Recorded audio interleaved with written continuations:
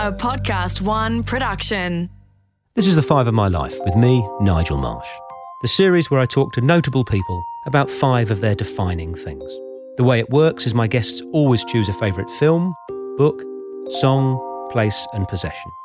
They tell me their choices in advance so I can research them, but they don't tell me why they've chosen them. That's the subject of our conversation. The reason I devised this series is I wanted to create a slightly different way to gain an insight into the real lives and thoughts of prominent people.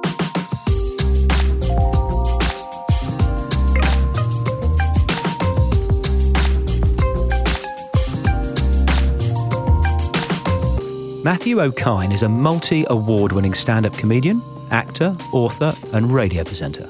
Best known for hosting the Triple J breakfast show in his TV series The Other Guy, Matt plays to sell-out audiences around the world with his ever-popular comedy shows. Mate, what's your favourite 5 of My Life story so far?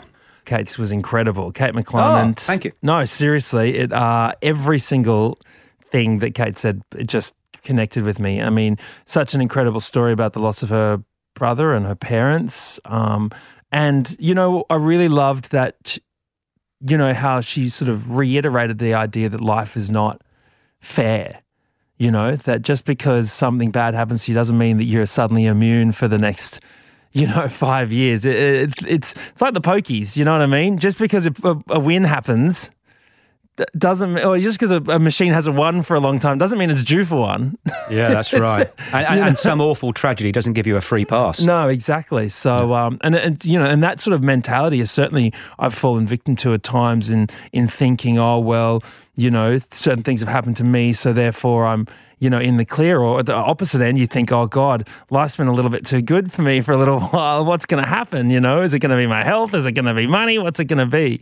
So, no, everything resonated with me a lot. So I really appreciated what she had to say. And also just her story and her career is so impressive and interesting, Oh, I'm so glad you liked that episode. Well, one of my favourite quotes is from Homer Simpson when Bart is sitting on the doorstep and he's had just the worst day. And he goes, Dad, today has been the worst day of my life. And Homer sits down next to him, puts his arm around his shoulder and goes, the worst day of your life so far. It couldn't get worse, Matt. Anyway, we're going to start with your film. And you have chosen Dora and the City of Lost Gold, probably, you vain, vacuous celebrity, because of your scene-stealing 2-second cameo. Yeah, I am. I play science teacher in the Dora movie, and that is my character's name. It's definitely well known throughout the industry that if your character's name is a job title, you're not going to be high up the credits list, let's put it that way. But I did have one line in it. And do you know why I chose this movie? Because of everything that was happening to me around that film. And it was such just an important time in my life, really. So I was writing the second season of my TV show, The Other Guy. I was writing my debut novel and my partner was pregnant. She was about 3 months pregnant when I was writing it and when I was doing all of that stuff. And, when you're waiting to become a parent, it's that, just waves of emotion and ups and downs and the fear about whether you can actually do it, whether you can be a parent, the excitement, to think that I was so excited by the thought that my daughter might watch this movie one day, really soon and see and be a part of it. And there was some really, really beautiful things I took away from the film. One of the things, I don't want to spoil it, but towards the end there is some sort of flash mob style thing, and it's this song in sort of half in Spanish, and I remember learning it in Adelaide on a in my earphones while I was flying from this conference gig I was doing up to the Gold Coast, which is where it was filmed. And after I filmed this scene, it's all this big dancing scene. My partner was like, "So what did you have to do today?" Because it's what the hell does a science teacher do in Dora the Explorer? And I explained, well, there's this big dancing scene, there's a flash mob, I was singing this song, and she said, well, can you sing the song for me? And I said, sure. So I sung the song, and this song became the thing that I would sing to my daughter when she was still in the womb. So every Saturday morning when we'd wake up, and I would sit there and sing this silly song from Dora the Explorer, in my with terrible Spanish, and we still sing it to her to this day. So she's 7.5 months old, but almost every day we'll sing, whoa, whoa, we came together, that's the real treasure. Whoa, whoa, whoa.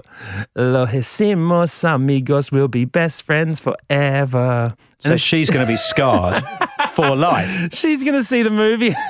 No, it's going to bring back memories of the womb, But I really hold that time in my life very dearly, and so that's why that movie means so much to me. How have you found parenthood? Oh, I mean, I absolutely love it. I'm so in love with this little person that I get to see every day, and it's all those classic things. I've got thousands and thousands and thousands of photos on my phone. I mean, you don't think you can take so many photos of a little person who, with a blurry arm in every shot, and who's barely looking at you, and I just love her so much. And every morning I wake up, in that moment, when you lean over their bed and they look up and smile at you in that sort of like, oh, good, I'm not abandoned kind of way, and playing in bed every morning and stuff, it's just, I don't know, it's opened up a level of love in my heart that I felt was there but didn't have any way to release it, I guess. No, it's wonderful to hear you talk about that. My kids are old now, but the memories I have of them in those stupid pajamas. It's a stage that you probably don't go to sleep in a Batman pajamas now. No. But when you were 2, you might have. Oh, Ninja Turtles. That's right. It's everything. So cute. and that's your child wearing some stupid princess. It's beautiful. No, I love it. I mean, I'm sure if I went digging, I'd find my Ninja Turtle socks that I used to go to bed with every night. Absolutely. Now, we are moving from a children's adventure film to an adult horror story for your second choice. And I have a bone to pick with you, mate. All right. Because I do try and do my research properly and read the films and read the books. 1,200 pages, I thank you, for Stephen King's 22nd bloody book, It. Thanks for no thanks. Well, I mean, I'd be interested to know what you thought of it. Did you like it? Well, I think you are weird because in it has got a 10-page sex scene where Beverly shags 6 underage boys. Okay. And we need to talk, Okine. Okay. Now, you got to understand, when I was 13 years old reading that book, that blew my mind. I just couldn't believe that there was something like that in the book. Now, you can discuss whether it is appropriate or not, the message it sends. There's so many different layers to that whole scene, right? But when you're coming of age and you're trying to figure everything out, to think that you could have a story that was about people your age who were trying to fight all the evil in the world. And I remember reading that scene. I was like, what? I read it 10 times just sitting there going, what the hell? Is this for real? I couldn't believe it, The way that Stephen King interweaves the different lives and the different backgrounds, and having 6 characters. It's not easy to write something with 6 characters all getting a really good chunk of time together. And I just think it was such a great example. Also, scary as hell when you're younger. I remember that was one of the videos when you walk past a video store that you wanted to look down in case the cover jumped out and ate you.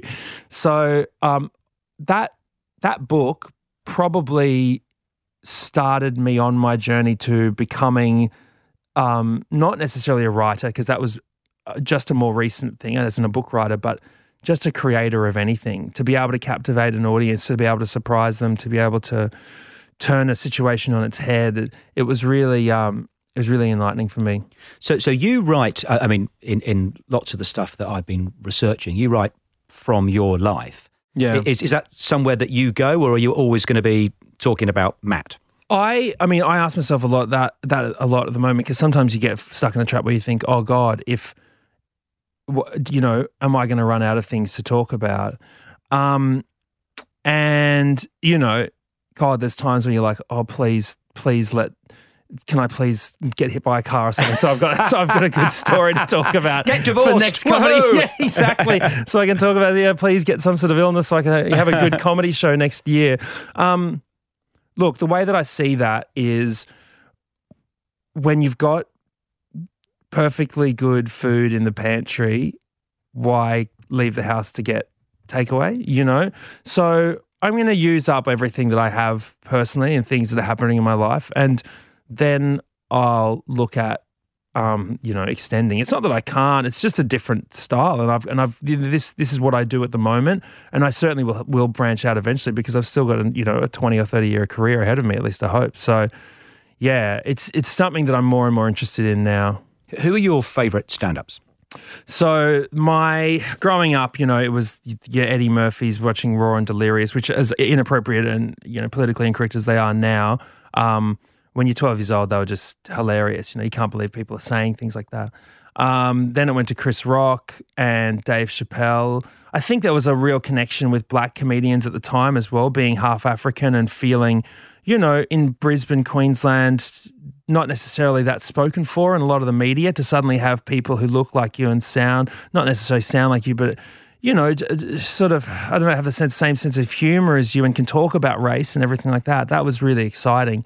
And then someone like Dave Chappelle, who was a real hero, and I got to support him when he came to Sydney and in Adelaide as well, and it was really great. I remember we supported him in Adelaide, and Nazim Hussain, who's another comedian, gave me a call after the show, and he said, where's the after party? Because Nazim had been on the early show, I was on the later show, and I said, it's at this big R&B super club that Dave's DJ on stage DJs is doing a secret after party thing at. So Nazim said, do you think it's okay if Luke McGregor comes along? Now, Luke McGregor, if you've seen him, is you don't immediately think, R&B super club is where you would, is your second home, and same with Nazim. Nazim doesn't drink or anything like that. I mean, so we went out and yeah, it was just this amazing party with people, there was bottles of Grey Goose on the bench, and Dave was smoking inside, and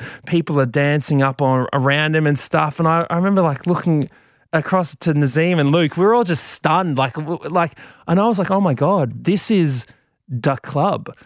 This is what all the rappers have been talking about. I'm in the club. I'm on a boat. Yeah, exactly. Yeah, it was such a wild experience to see someone that you really, really have looked up to for so many years, and to be in the same room as him and to hear the stories. He gathered us around on the stage and he talked about, be disruptive, be,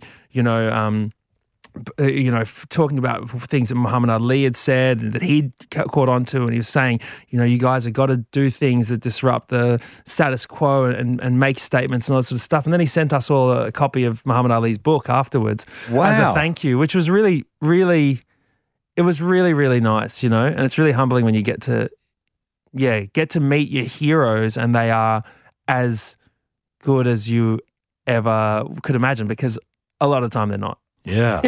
They're a great disappointment, but I can't say that about Dave Chappelle. For your song, we are moving from the 22nd book of Stephen King to the third studio album of my old schoolmates, Radiohead.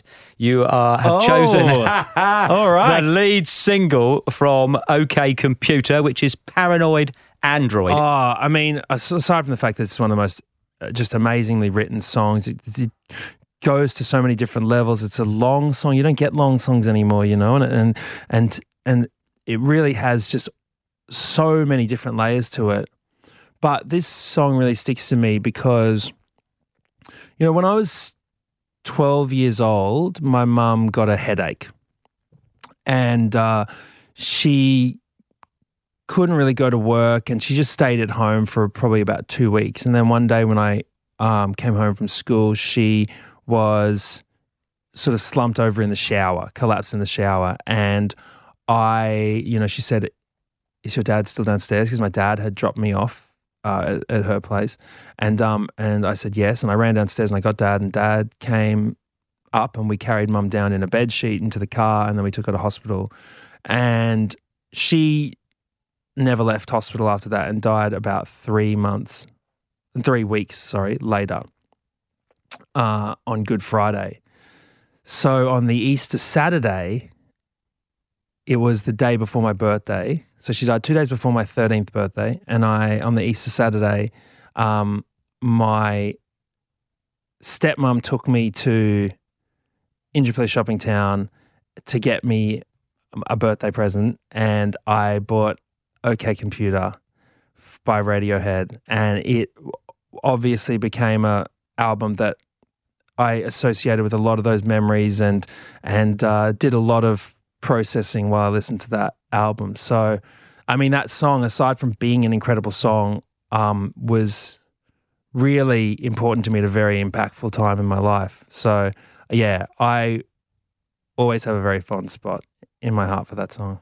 It was written about an unpleasant experience he had in a bar in LA. Are you aware of that story? No, I didn't know. So he was in a bar in Los Angeles, Tom, and there was a bunch of yuppies who were doing coke and drunk, and someone spilled a drink on the woman in the group, and she got really psychotically violent and deranged. And the line in the song, kicking, squealing, Gucci little piggy. So it's just a direct response to being in a bar. He felt really physically threatened. Wow. And you go, he's just a genius. But I need to ask you a question, because it's always interested me about titles. So Radiohead, their first band name was actually On a Friday. Right. And the reason it was On a Friday was at school, the only day we could practice music was Oh, yeah, right. on a Friday. So they were called On a Friday for 4 years before they were Radiohead. Wow. Right? And I'm just fascinated at the importance of titles and how you come up with titles. So The Other Guy, well, I could probably imagine how you came up with that one. Yeah. Yeah, I mean, there was a lot of before The Other Guy came out, which was, the stand-up show was called The Other Guy. Yeah. And it was about, a relationship where there'd been cheating involved, etc. So weren't you tempted to call it That Fucker? There'd be too much joy. I think the guy would get too much pleasure out of that. So the stand-up show was called The Other Guy, and when it turned into a TV show, we had a huge argument. This lasted weeks between myself, the other producers, the network, about what we were going to change the name to, because it felt like The Other Guy didn't quite sum up what this news show was about, because the stand-up show was all about the relationship that I had and the lead up to the discovery of infidelity, etc. Whereas the TV show is the aftermath of that. So everyone felt, we've moved on from that sort of situation. This is about rebuilding. What should you call it? And I really, really wanted to call it, and I am always regretful that we didn't get to call it this, but I'm happy with The Other Guy. But I always wanted to call it In Bed on Our Phones, right? Because I think that sums up so much about where relationships are at when they are stagnant, and we've all been there, sitting there with someone that we love, and we're just not saying a word, lying in bed, looking at our phones, tapping away. And it's like, I really wanted to call it that, but too long. So The Other Guy. Tell me about the name of your fabulous book. Well, do you want the writer's answer or the comedian's answer? I want the truth. So the truth is, I had 2 jokes at the time when I was writing that stand-up show. So the book is based on a stand-up show called Being Black and Chicken and Shit. It was my very first debut show at Melbourne International Comedy Festival. And when you're writing a show, they ask you to submit the name and the blurb, what's it about 6 months before you've written the damn thing. And I was talking to a friend, and at the time I had 2 really good jokes. One joke was a joke where I talk about people ask me where I'm from, and then I tell them, and then they act like my answer isn't good enough, and then they ask me again like I didn't understand their question. So they'll say, "Where are you from?" And I say, "Brisbane." And they go, oh, no. Where are you from? And I go, oh, God, I'm feeling guilty. Like, no, originally, you don't look like Brisbane. Yeah. And I realised the question they're actually asking is, why are you black, right? And the second joke is a joke about how, and I still do it to this day, it's 15 years old, but I just love doing this joke, is about how I went into a Red Rooster one day and ordered a chicken and chips, and the guy behind the counter goes, quarter chicken and chips, but then stepped away from the register, turned to his left and walked behind into the kitchen and started making a quarter chicken and chips. And I was like watching him, I could see him through the little window, and then he boxed it all up, then he slid it through the front, then suddenly he's like, quarter chicken is ready, and then the same dude came out like nothing had happened, and I was like, what's just happened there, I still say that joke because I really, really enjoy it as a story. But anyway, when I was calling my friend Daniel Towns about what the hell I was going to call my show, he goes, well, what do you talk about? And I said, I don't know, being black and chicken and shit.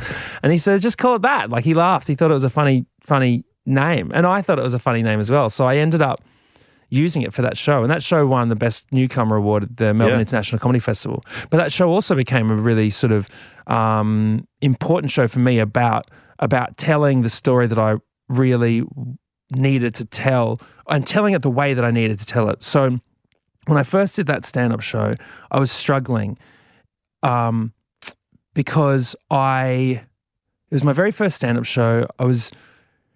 I wanted to say something important. I wanted to talk about the fact that my mum had died, but I kept skating around the topic, and I remember Ronnie Cheng was blazing ahead in terms of sales and reviews, and everyone was talking about Ronnie Cheng. And I really, really wanted this to win this Newcomer Award, but by all accounts, it looked like Ronnie was going to win it.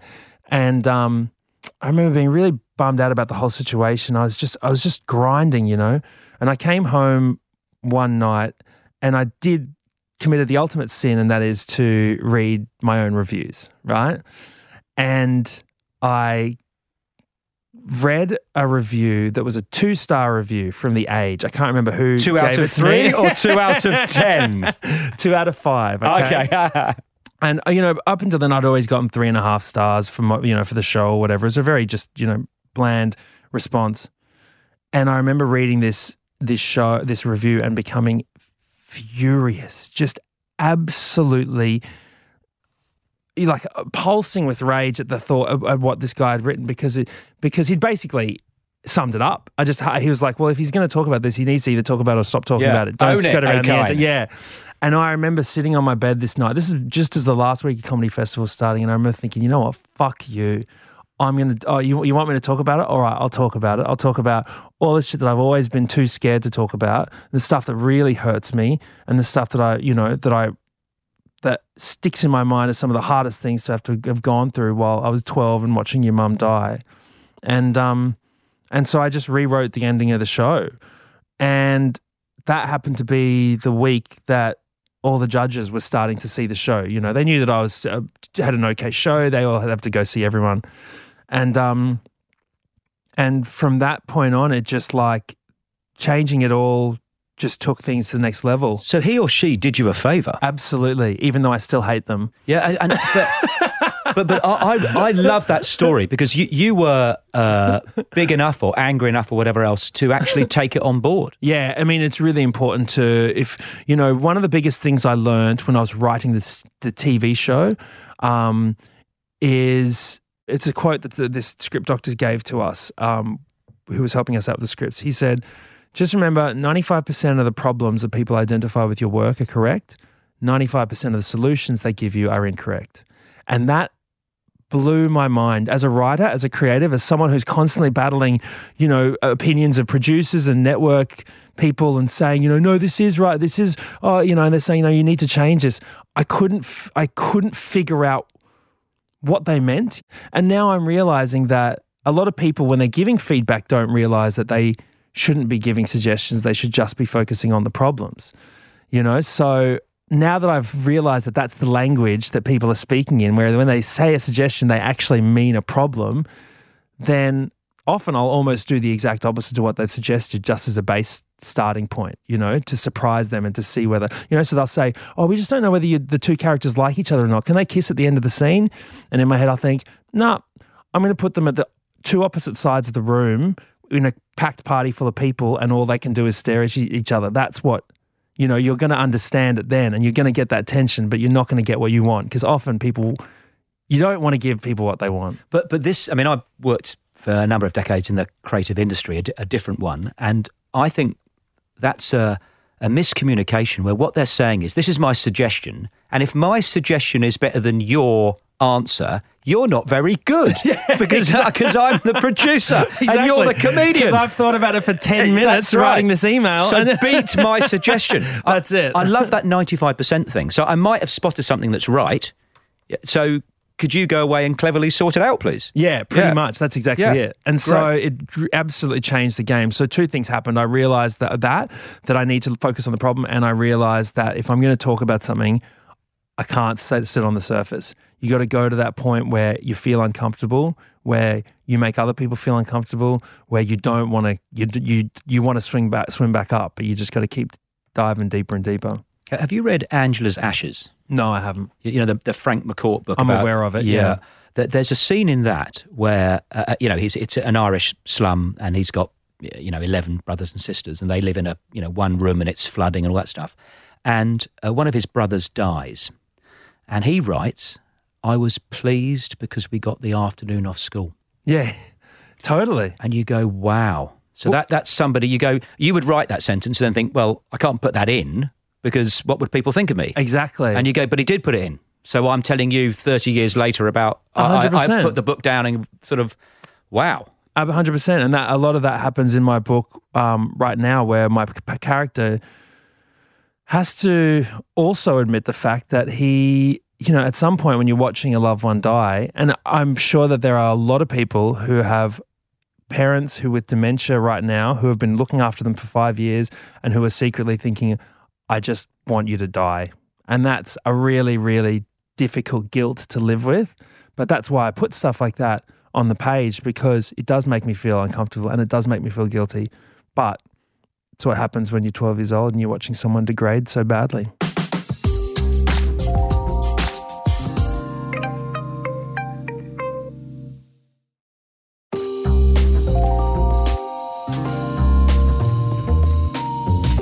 I love the fourth choice of my guests. You've chosen Rainbow Beach, which is in Queensland. Why have you chosen that, Matt? So I've been going to Rainbow Beach with my dad for as long as I can remember. It's 3 hours north from Brisbane, and my dad started going there when he was a dentist at the Gympie Hospital. In the 80s, he would drive out there and go fishing every single weekend that he could. So he took us as a family as well, and it's just the place that as a family we've always gone, and even in the various different forms that our family has had, whether it's just me and dad, or whether my sister is living back in Australia for a bit and she comes with us, or whether it's me, dad, and my stepmom, it's always been close to me. We've always gone crabbing.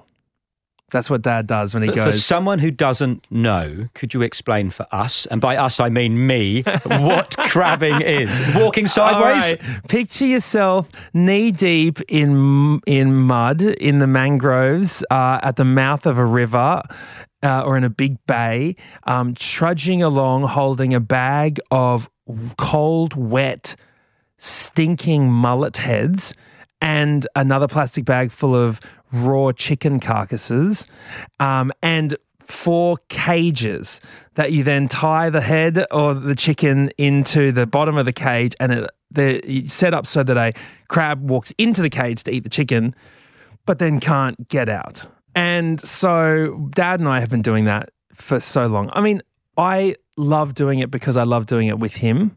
I don't think if he wasn't there doing it with me, I would do it, but it's a really great chance to bond with him, and it's place in the whole world where my dad and I have really gotten to know each other and connect with each other. And it was also the very basis for the stand-up show that I did, Being Black and Chicken and Shit, that it turned into this, that ended up 6 years later turning into a book. The book is all about my mum dying, but the show is all about my dad and my connection with him. I remember we went out at, you got to do it at awful times and the tide's low. And so Dad's like, all right, we got to go out at 2 a.m. to get these things. I mean, like, who chooses as a hobby to go knee deep in mangroves at 2 a.m. in the morning, right? Out in this creepy, dark, dim swamp. But there he is. And he comes back with a bag full of crabs. And we end up driving home. And in the light, he sees that one of the crabs is female. You can't take female crabs in Queensland. So please don't report him to the feds. Okay, this was a long time ago. Anyway, so when we were in the garage when we get home and turns on the light and stuff, he's expecting them all and he's like, oh no, I've mistaken this one. It's a female. Please don't tell anyone, to me, right? And I'm like, yeah, sure, no worries. Anyways, he puts the crab on the car seat for some reason. I think he was thinking of taking it back or something, but he left the car doors open, right, overnight.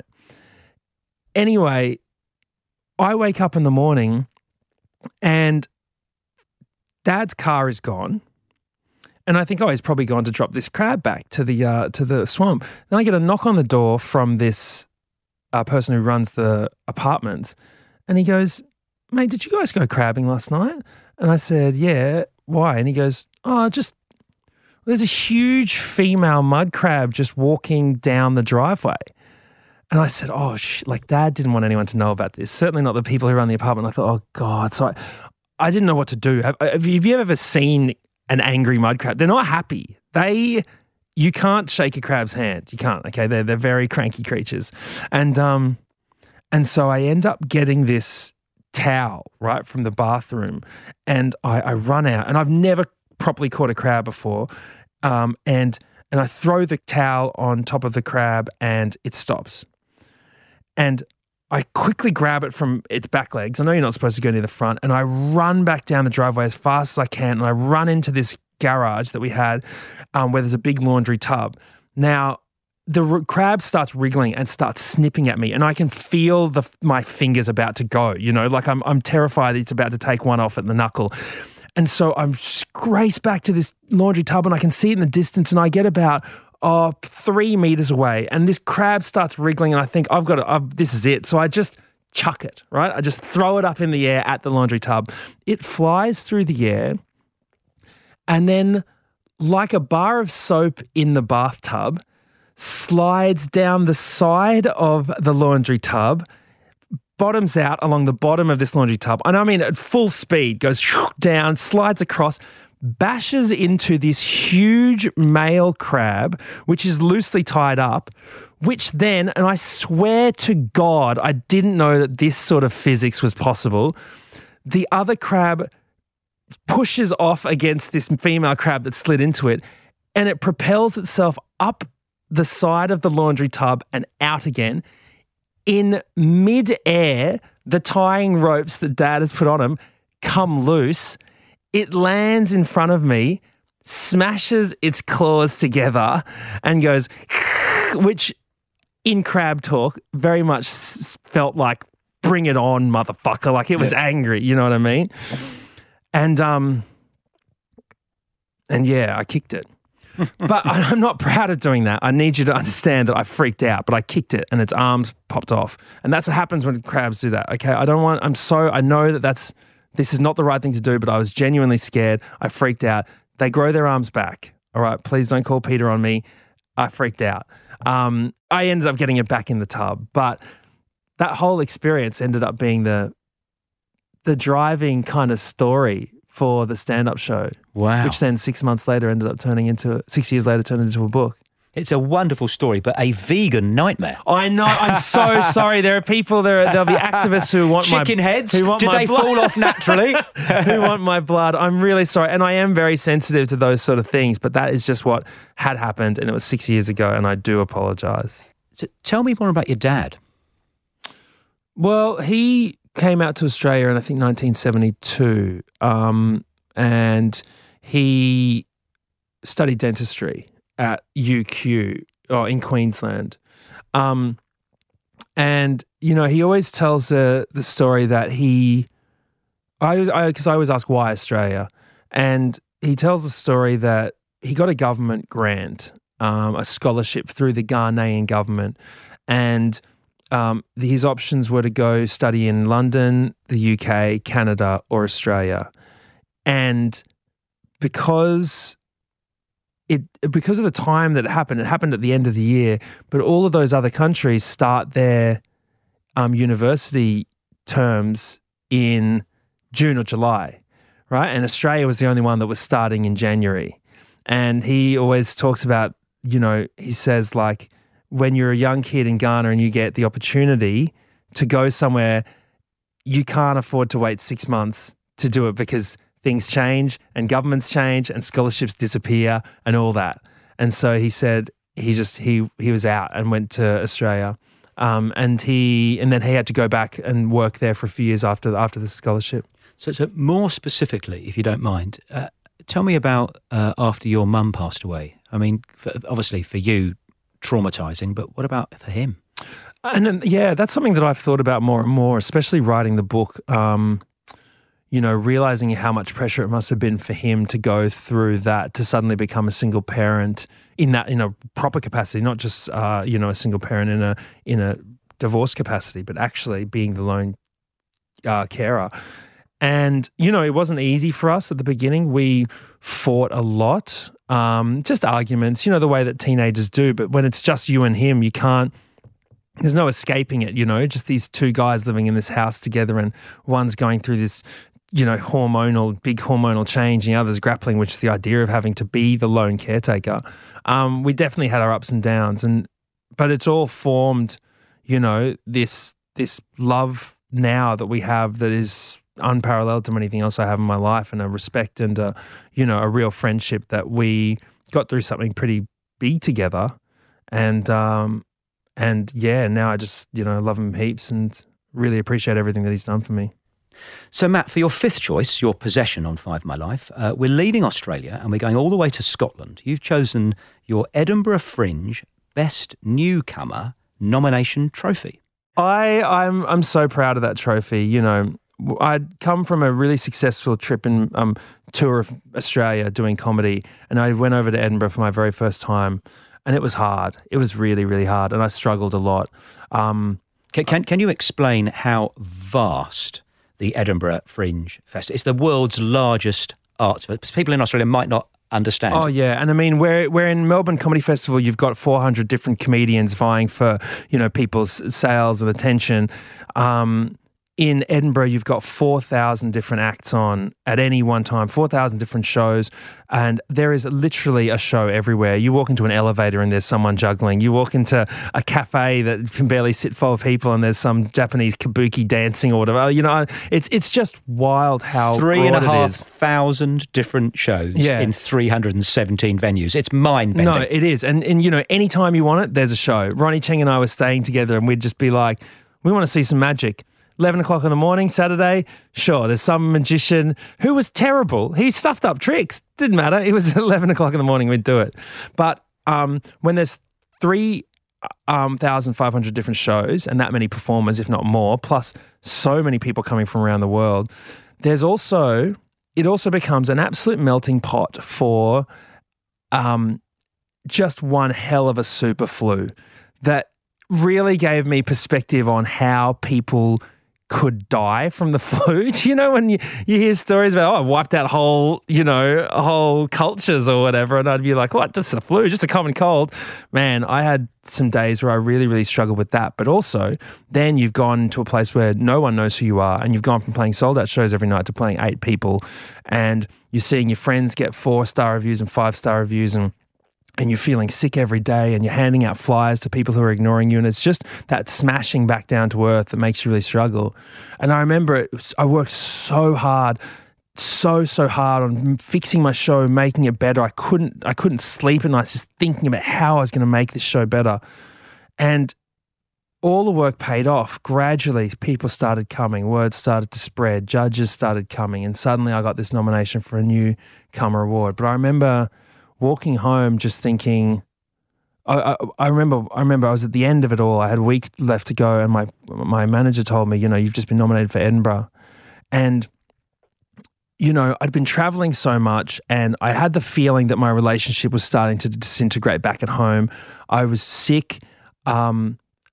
I was tired, and I remember walking home thinking, well, this is what you've always wanted, Matt. You came here, you desperately wanted this award, this nomination, and now you're nominated. You should be happy. And I remember thinking, you know what? If I win this award on Friday when they announce it, this has not made me happy. Everything in your life sucks at the moment, and you thought that this would change everything, and it doesn't. It's just this stupid block, right, of this stupid thing with the words best newcomer, Foster's best newcomer on it. And it was a real turning point in my life, it really changed a lot of things. I was really, really down at that time. But I went home. I didn't win the award. And I went home and I got a call from Triple J right around that time. And they asked me whether I would like to do the breakfast show with them for the next 3 years.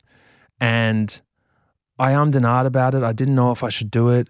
And I didn't think I would do it, but I decided that I would to, try and fix this relationship that was starting to really suffer and just to stay in one place for once, And so I did it.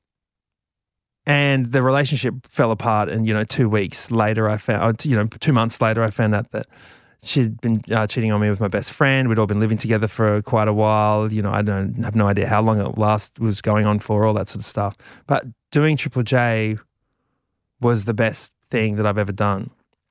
The other thing I'm going to say about that award is that it's the Foster's Best Newcomer Award. There is another qualification. There is. It's the Foster's. Foster's is the brand. And the reason why I love this award so much as well is because of the colour of the award. It's got orange on it, and it's got that really rich blue colour that you associate with Foster's, with the gold trim and the red trim and the blue. And I have an unironic fondness for Foster's. I know people give it shit, but I have very much a fondness for it because in 2004, as the early 2005, I had, it was almost the opposite of the Edinburgh situation. Life was great. It was at the very start of the relationship, 10 years earlier, things were great. Things were going well. I was in love. I was hanging out with my friends. I was about to start the third year of my acting degree. Life was looking amazing. And I ended up getting into this fight when I was out on town in Caxton Street in Brisbane. And it was with this guy who I went to preschool with, who told me he was mad at me because I didn't let him into a year 12 party like 4 years before or something, right? It was really just one of those things. And I kept saying, no, I don't know what you're talking about. I'm sure I would have let you into this party. He said, no, you didn't let me into the party. And he just kept going and going and going. Anyway, eventually we went outside and we ended up getting into a fight. And with this fight, I split the tendon on my pinky finger, fully bone exposed, everything. I remember walking up to some police officers on Caxton Street and saying, can you take me to the hospital? And they said, no, just, whatever, go away. And I showed them my finger and they said, shit, okay, get in the car. And they took me. And Dad would be mortified if he knew I was telling the story. So sorry, Dad. But, that's just life. This is what happens. And anyway, during that summer, I couldn't go swimming with my friends and we all went to the Gold Coast one day. So I decided to go get a couple of Fosters and sit on the beach and watch them all swim while I sat dry with my arm in a cast. But I have such a fond memory of that afternoon, looking at my friends, feeling so grateful for friendships, feeling so in love and excited about this relationship. And I just won this comedy competition. I'd won $1,000. I felt like I was like, oh, my career's on the rise. Like this could be a real thing for me, and I felt so good. So I think part of me remembers that moment as well when I look at that award, and I think back to both the highs and the lows, weirdly, of all of those parts of my life. It's fascinating listening to you because two of your pivotal moments have been a bad review and not getting the award. Isn't it? So it's not just the high spots, it's the challenges that knock you on your ass that actually can change your life. Oh, absolutely. And that's always the case. It's like with stand-up shows, you don't learn anything if you do a good gig. When life's good, you don't learn anything. It's only when it's hard that you start realizing how to make changes and adjust. And so, yeah, those are always the pivotal moments that lead you on a new trajectory, and you can always look back on them and go, I wasn't happy at the time, but I'm glad that happened, even though it was hard. Last question. Who would you like to hear on 5 of My Life next, Matt? I think Corey White's got a pretty incredible story. He's written a book about it as well. And he's certainly someone who's gone through a lot as a young person and, had a life that not many people can possibly relate to. So, yeah, I think he'd be someone you might want to talk to. Well, then we will. Matt Okine, this has been, for me, a total joy. I can't thank you enough for sharing your choices on 5 of My Life. Thanks so much for having me, Nigel. Appreciate it. The 5 of My Life was presented by me, Nigel Marsh. Created in collaboration with Podcast One Australia. Producer, Alex Mitchell. Sound production and theme music by Darcy Thompson and Matt Nicholish. For more episodes, search the 5 of My Life podcast. Go to podcastoneaustralia.com.au or download the Podcast One Australia app.